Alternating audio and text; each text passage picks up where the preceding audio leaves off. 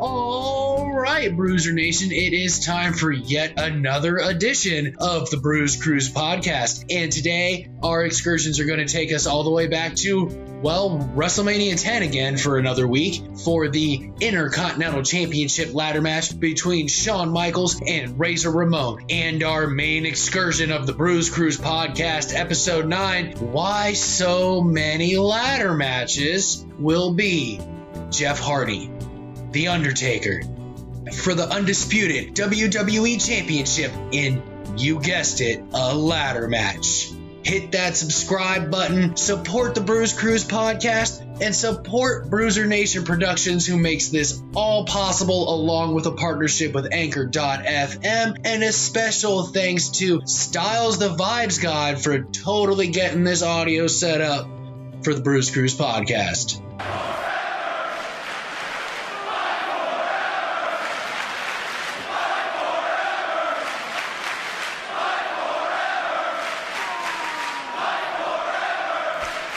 Ladies and gentlemen, boys and girls, Bruiser Nation members of all ages, it's time, it's Bruise Cruise time!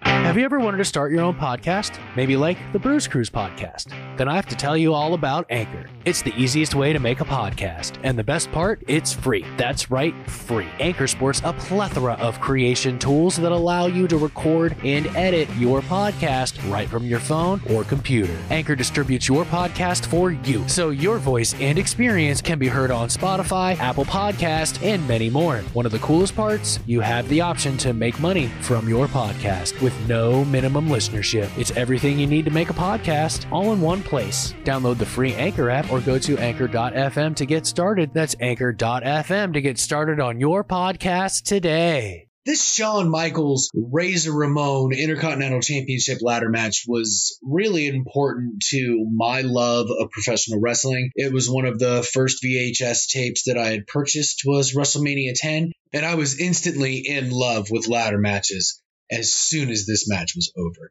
I can't get enough of them. If you can't tell, I think I've covered like 8 on this podcast alone, and we've only been doing this, guys, for 2 months. And they did start it off well, because there's only one ladder.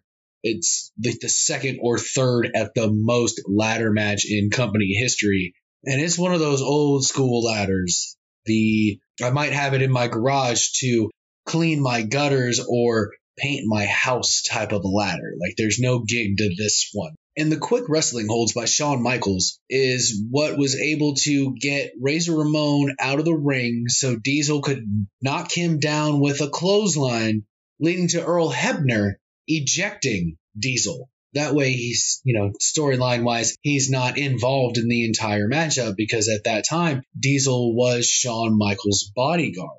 And Razor, man, those right hands, I forgot how good those were in his prime. That man can make it look like he literally slapped the taste out of your mouth. But one of those big ones early on took Shawn to the point where, oh yeah, he's going to take the Razor's edge. But no, big mistake.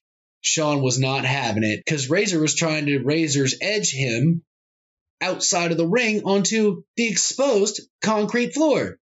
So Shawn wasn't having that. So he backdropped Razor Ramon onto the concrete floor, over the top rope, giving them a nice little rest period, which was probably a good idea. This is still a new concept back at WrestleMania 10.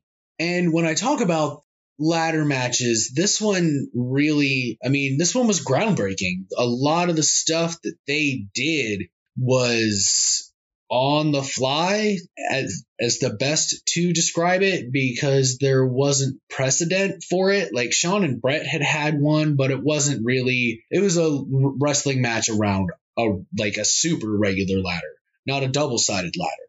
But the little things, the baseball slide into the ladder that you still see to this day, and he had some velocity behind that, really nailing Razor Ramon in the solar plexus. Another thing about this matchup was Shawn's selling. His selling was on point on this. There were times in Shawn Michaels' career where he would oversell or undersell. And there's a very, very fine line between overselling and ridiculous overselling. And I think Razor, being his friend, he sold perfectly. He tried his best to get his buddy over. Shawn tossed that ladder at him. My God, that wasn't even safe. That was definitely, oh, he's my friend, it's going to be fine. Because he only hit him with like one side of that ladder, and the thing was like twisting in the air and smacked Razor Ramon in the back. He didn't even know it was coming. At least maybe he did, but it sure as heck didn't look like he knew it was coming.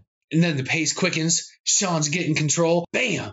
They smack heads right in the middle of the ring, which is a really good rest spot for this match. One more thing that I will say about this match is that, man, that finish still holds up. It's still exciting. Shawn Michaels gets stuck in the ropes, can't get out, and can't stop Razor Ramon from climbing the top rope. It's never been duplicated. And I mean, I've seen people that have tried to duplicate it, and it's so hard to do the way Shawn did it, because you got to get your leg in the right spot. You got to fall the right way just to be able to get those ropes to twist around your leg as you're falling to the mat. All in all, this match really did start the ladder match revolution, if you will. It certainly started my love of ladder matches. And are you ready for it? I know I am. We're going to have our next excursion, Undertaker versus Jeff Hardy for the Undisputed Championship in a ladder match. A little bit of background here for this one. Jeff Hardy had challenged The Undertaker to a ladder match the week before on Raw. Undertaker gladly accepted, and this match happened on July 1st, 2002. But I digress. It was just really smart by Jeff Hardy storyline-wise to attack Undertaker in the way that he did. He sat on his bike, causing him to want to come out of the ring and really put a whooping on him. And Jeff ran into the ring, then drop kicked the ladder onto Undertaker. Then here comes a plancha, but dang, it's not enough because, well, it's The Undertaker, and he's big, and he's huge, and he's strong. And Jeff Hardy, well, he's a strong guy. He can take a lot of punishment, but when you look at him next to The Undertaker, he's a really, really, really small guy. So Undertaker was able to take control back fairly quickly, and it was kind of a slow ladder match, but in a good way, because storyline-wise, Undertaker's not going to be going in there flying 100 miles an hour. He's The Undertaker. He's a big, methodical, dead man. He wanted to take Jeff Hardy apart, and he did, because he just took his time manhandling Jeff Hardy that entire matchup. Now, of course, Jeff would get his flurries here and there, very few and far between. Undertaker took some legit chair shots, though. He really wanted Jeff to get over in this matchup, and I think he did a great job of putting him over. Where maybe a non-seasoned veteran wouldn't have done the spot of climbing the ladder halfway and seeing Jeff Hardy stand up and go, yeah, no, he hasn't had enough yet, so I'm going to keep this going. Which ultimately led to Jeff Hardy being able to come back and being inches and inches away from the Undisputed Championship multiple times. And the crowd was eating it up too. They really wanted Jeff to take that championship from The Undertaker. Undertaker was on a great heel run. Of course, Jeff Hardy is beloved and has been for a long time. So the crowd was ready for him to become champion. It just wasn't his day. Undertaker did his part, and Jeff did too. Jeff took a lot of punishment to get himself over and get the match over, but The Undertaker did a lot for Jeff Hardy's career, I do believe, with this matchup here, because I think the whole idea was to shoot Jeff over the mountaintop by having him go toe-to-toe with The Undertaker and just keep coming back for more, which is exactly what he did the entire time. Even after taking that chokeslam off the ladder for the finish, Jeff Hardy got up and asked for more and took a last ride for his troubles. And then he got up again, told Undertaker, grabbed a microphone, told Undertaker, I'm still standing, because Undertaker said he ain't walking out of this arena. But nah, Jeff was too tough for that. He went ahead, he stood up, he grabbed a microphone, told him I'm still standing. He was winded as hell when he was trying to cut that. And here comes The Undertaker. marching down with this look on his face like, how dare you? How dare you? I'm gonna destroy you. And he picks Jeff Hardy up off the mat because Jeff couldn't stand anymore after grabbing the microphone and calling The Undertaker back to the ring. Pulls way back. He's gonna deliver one hell of a soup bone.